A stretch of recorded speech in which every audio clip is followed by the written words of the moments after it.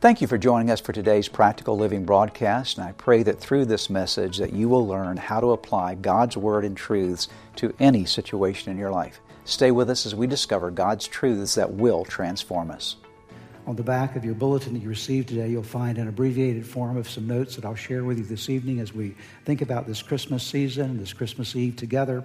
I'm going to talk to you this evening about help for the hurting, how Jesus came to help the hurting. When we talk about Christmas, we're talking about obviously the advent of Christ into our world, and we must understand that when Jesus came, he came with a mission. God sent him here for a reason, for a purpose. He came to fulfill, to do something for each one of us. Jesus spent his growing up years with Mary and Joseph. Ultimately, he goes to John the Baptist. He's baptized and he starts his public ministry. And as a part of his public ministry at about 30 years of age, he goes to his hometown of Nazareth and he goes to the synagogue there and he defines for the people in the synagogue what his ministry was to be. And let me read for you in Luke chapter 4, beginning in verse 16, the story of Jesus there in that synagogue and how he describes the purpose for which God had sent him into the world. He, Jesus, went to Nazareth, where he'd been brought up, and on the Sabbath day he went into the synagogue, as was his custom. He stood up to read, and the scroll of the prophet Isaiah was handed to him. Unrolling it, he found the place where it is written, "The Spirit of the Lord is on me, because he has anointed me to proclaim good news to the poor. He has sent me to proclaim freedom for the prisoners and recovery of sight for the blind, to set the oppressed free." Would you please say that phrase with me? To set the oppressed free. To proclaim the year of the Lord's favor. Then he rolled up the scroll, gave it back to the attendant, and sat down. The eyes of everyone in the synagogue were fastened on him. He began by saying to them, "Today, this scripture is fulfilled in your hearing."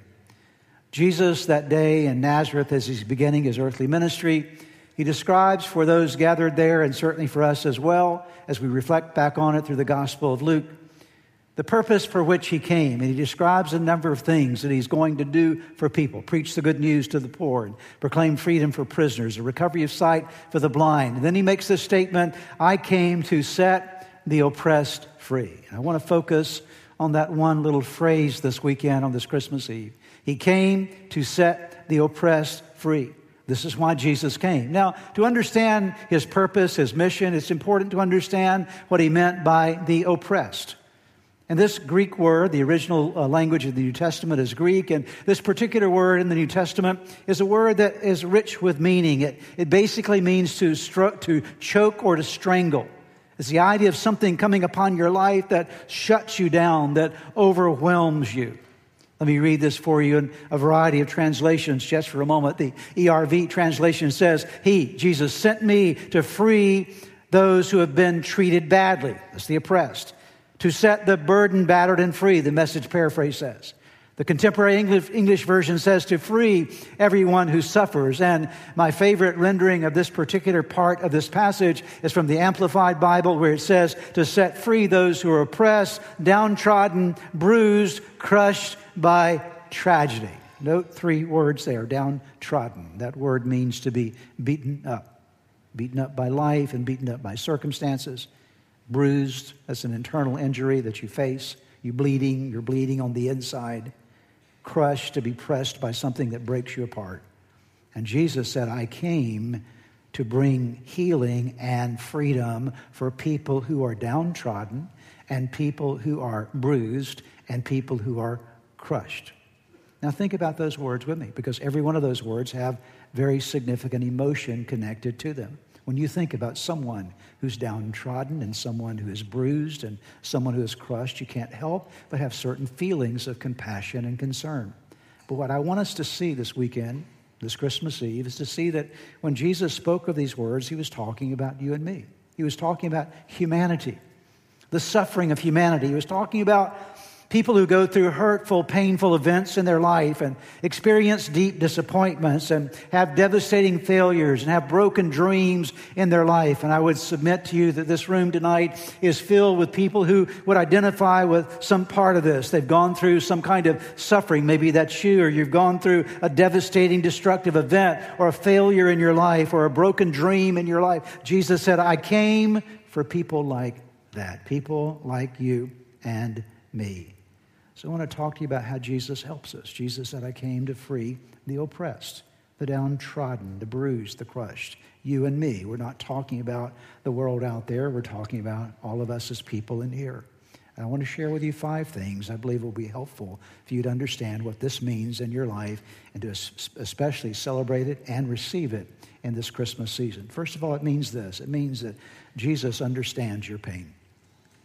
He came to set the oppressed free. It means that Jesus understands your pain. He knows your pain firsthand and completely. Why? Because he experienced it too. See, Jesus went through any and everything that you will ever go through in your life. He faced the same kind of things that we faced. He faced betrayal. He faced the hurt of friends that walked away from him. He faced disappointments in his followers. He faced the pain of broken things around him. He faced all that you and I will face, and he understands what we go through and the pain of our own lives. And all of us have pain. Sometimes our pain is very nicely hidden. It's hidden in the nice clothes that we wear and the smile that we plaster on our faces and the nice things we try to say. But nevertheless, many times on the inside, there's the pain that is there. And we wonder, does anybody really understand what I am going through? Does anyone really understand what I'm facing, what I'm experiencing in my life? And maybe there have been times you've tried to share some of your pain with someone else and you realize they don't really get it. They don't really understand what I am going through. I want to tell you tonight that Jesus understands. Jesus understands the deepest dimensions of your pain. Hebrews chapter 4 reminds us of this as the Apostle Paul, or the writer of Hebrews, tells us, inspired by the Holy Spirit, therefore, since we have a great high priest who has ascended into heaven, Jesus, the Son of God, let us hold firmly to the faith we profess. For we do not have a high priest. Listen to this. We do not have a high priest who is unable to sympathize with our weaknesses. What that means is we have a high priest who is able to sympathize with our weaknesses. But we have one who has been tempted in every way, just as we are, yet he did not sin. Here's the encouragement for us. Let us then, because he understands us, let us then approach God's throne of grace with confidence so that we may receive mercy and find grace to help us in our time of need. Are you glad, as I am, that Jesus understands our pain? He understands it. The second thing that we learn, when it says Jesus came to set the oppressed free, it means that Jesus has grace for your failures. Much of our life's pain is caused by our own mistakes, by our own failures, by our own sins. Have you ever been your own worst enemy? Have you ever messed up your own life?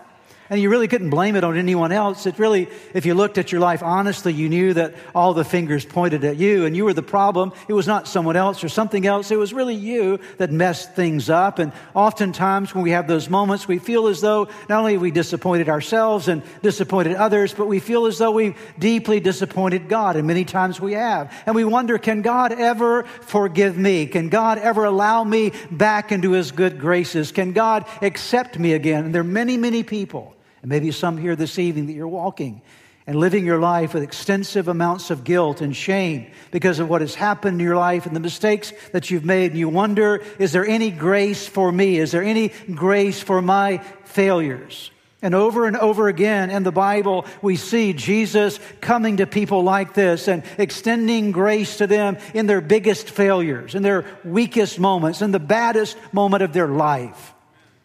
One of the amazing stories for me that points to this is found in John chapter 8, when there was a woman that was caught in the act of adultery. There's a group of religious people, Pharisees, that grabbed this lady out of the context of her adulterous relationship and brought her to Jesus and threw her at the feet of Jesus and said, Jesus, this woman was caught in the very act of adultery. The law says stone her. What are you going to do? They expected Jesus perhaps to do the very thing they were doing, and that was condemn her and perhaps even recommend stoning for her. But Jesus has a different approach. He begins to kneel down and write in the dirt, and as he does, all the Pharisees and all of her accusers walk away.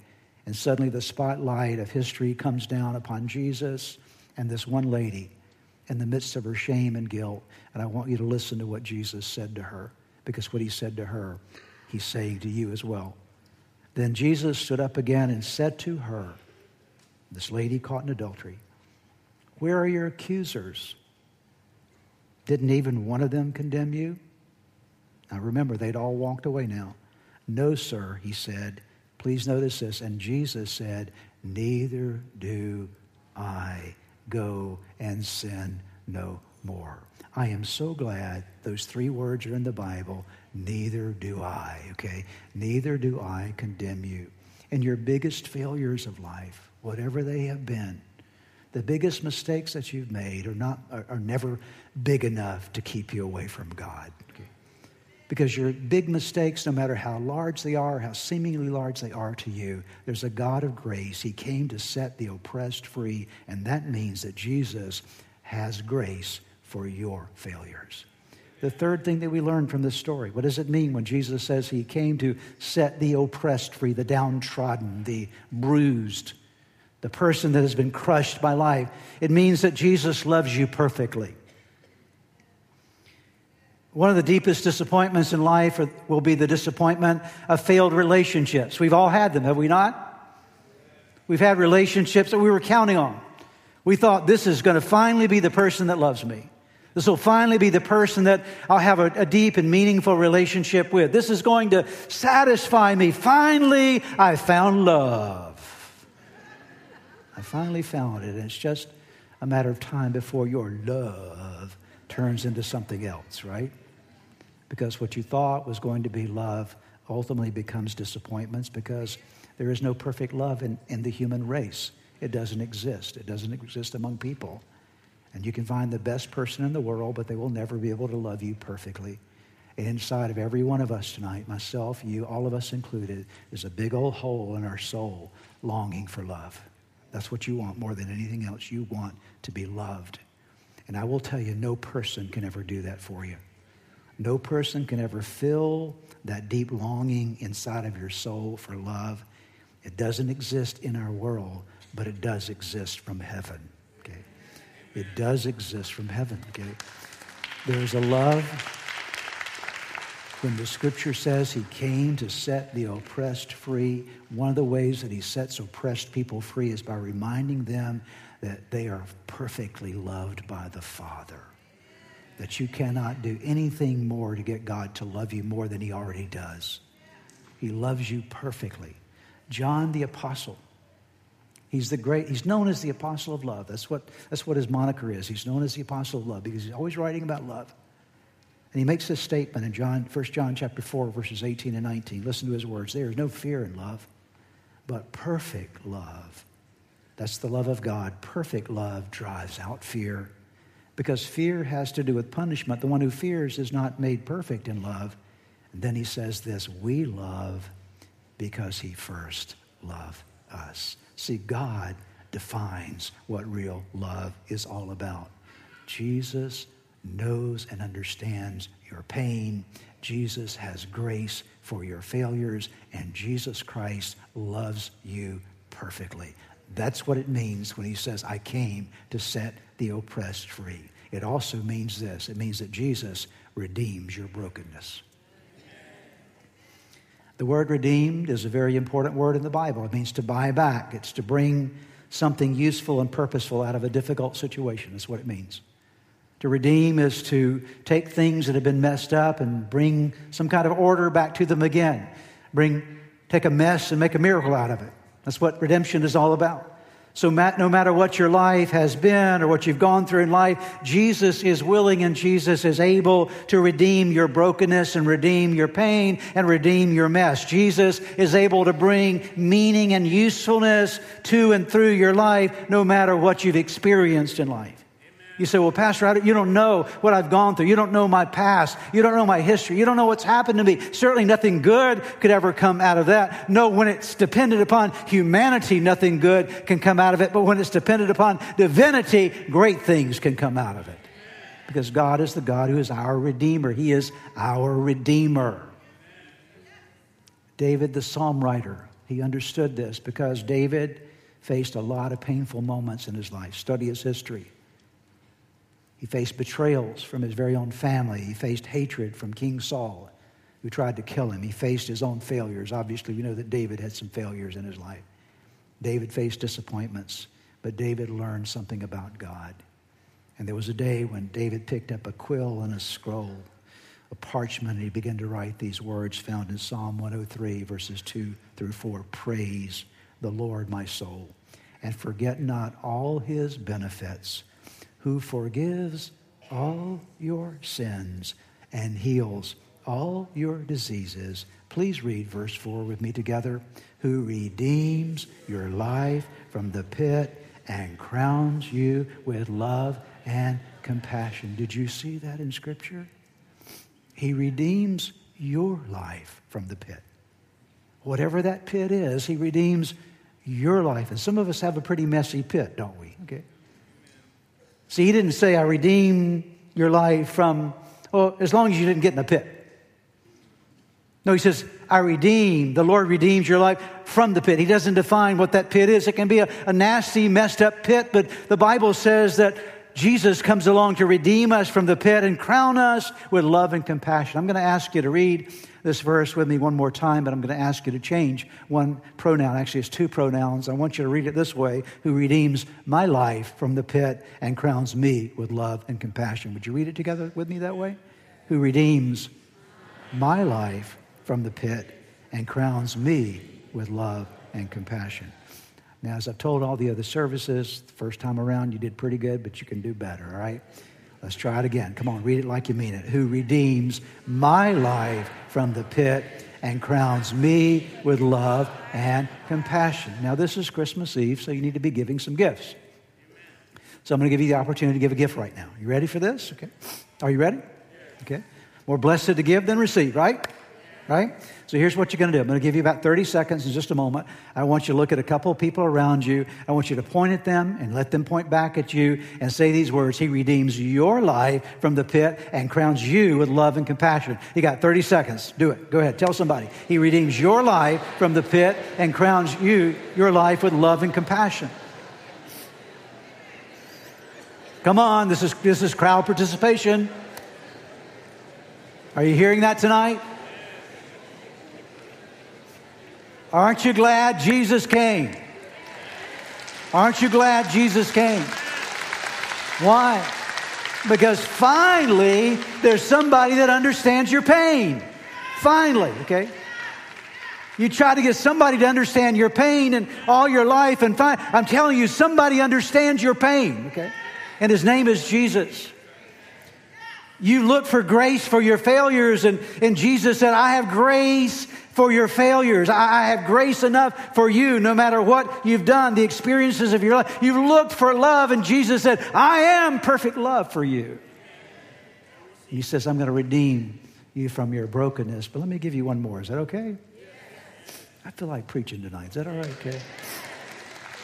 Yes, sir. This is how many services have I done today? I lost count of these. Okay, so number 5, Jesus restores your losses. My goodness, we're going to have a revival right now, okay? He restores your losses. He restores your losses. Jesus is not only a redeemer, he's a restorer. Jesus brings back lost things in your life. Well, what lost things, Pastor? Well, Jesus can bring back the opportunities you lost. Out of your own mistakes or foolishness or whatever it might have been, he's able to do that. He's able to bring back your lost hopes and dreams. Did you know that? Yes. You thought they were gone, but Jesus is able to restore lost hopes and lost dreams. Jesus, yes, he's even able to restore lost relationships. Did you know that? Relationships that you thought were gone. I'll never have a relationship with that person again. We've had too much water under that bridge. Too much pain in that relationship. It could never be restored. Jesus steps in, and I've seen husbands and wives who thought they would never be able to get back together again, and Jesus steps in and brings them back together again, and the bitterness and the resentment and the hatred is removed, and love returns to their lives. Why? Because Jesus is a restorer. He restores lost relationships. Jesus restores lost resources in your life, the things the devil has stolen away from you. There's a great story in the Bible, the Old Testament. Most of you will know this story. You probably know the first part of the story. I'm not sure how many of you know the last part of the story. The first part of the story is a story of a man who lost basically everything. His name was Job. He lost his wife. He lost his kids. He lost his financial resources, all of his investments. He lost his livestock. He lost everything. Read the book of Job. You'll see he lost his friends. And he's struggling with his relationship with God, wondering if he's lost that even. And so you see all these losses in Job's life, but you come to the end of the book of Job, and there's a foreshadowing of the work of Jesus in our lives in the life of Job. And I want you to see the very last chapter, because we've been reading 41 chapters of Job, and you see all this pain and all these losses and all these things that are happening to Job. But we get to chapter 42, which is the last chapter of this book, and I want you to listen to what happened to Job in the end, because it seems like a fairly hopeless case. Would you agree with me? He's lost his wife, he's lost his kids, he's lost his investments, his finances, he's lost his job, he's lost everything. And you think, what in the world is going to happen to this guy? Well, take a look with me in Job chapter 42, verse 10, when Job prayed for his friends. These are friends that hadn't been very nice to him. When Job prayed for his friends, notice this, the Lord, what's the next word there? Restored his fortunes. In fact, the Lord gave him twice as much as before. Verse 12 says, so the Lord blessed Job in the second half of his life more than in the beginning. Do you believe that God can bless the second half of your life more than he did the first half, okay? Do you believe that, okay? Do you believe that your story's not over yet? See, somebody told you, hey, it's the end for you. You said, no, Jesus got another chapter. Okay. I haven't gotten to chapter 42 yet. I'm getting to chapter 42 because in chapter 42, all that stuff that's happened in chapters 1 through 41, all that bad stuff, guess what? There's a chapter 42 coming in my life, okay? There's a chapter 42 coming in my life where God is going to bless me, as some pastor said one time, give me double for my trouble, amen, okay? And restore in my life. Jesus said, he said this when he started his ministry. He said, I want you to know who I am. I want you to know why I came from heaven to earth. I came to set the oppressed free. And that means I understand your pain. It means I have grace for your failures. It means that I love you perfectly. It means that I can and will redeem your brokenness. And it means that I can restore your losses. I am thankful for Christmas. How about you? I am glad that Jesus came from heaven to earth for you and for me. Would you bow your heads with me as we pray?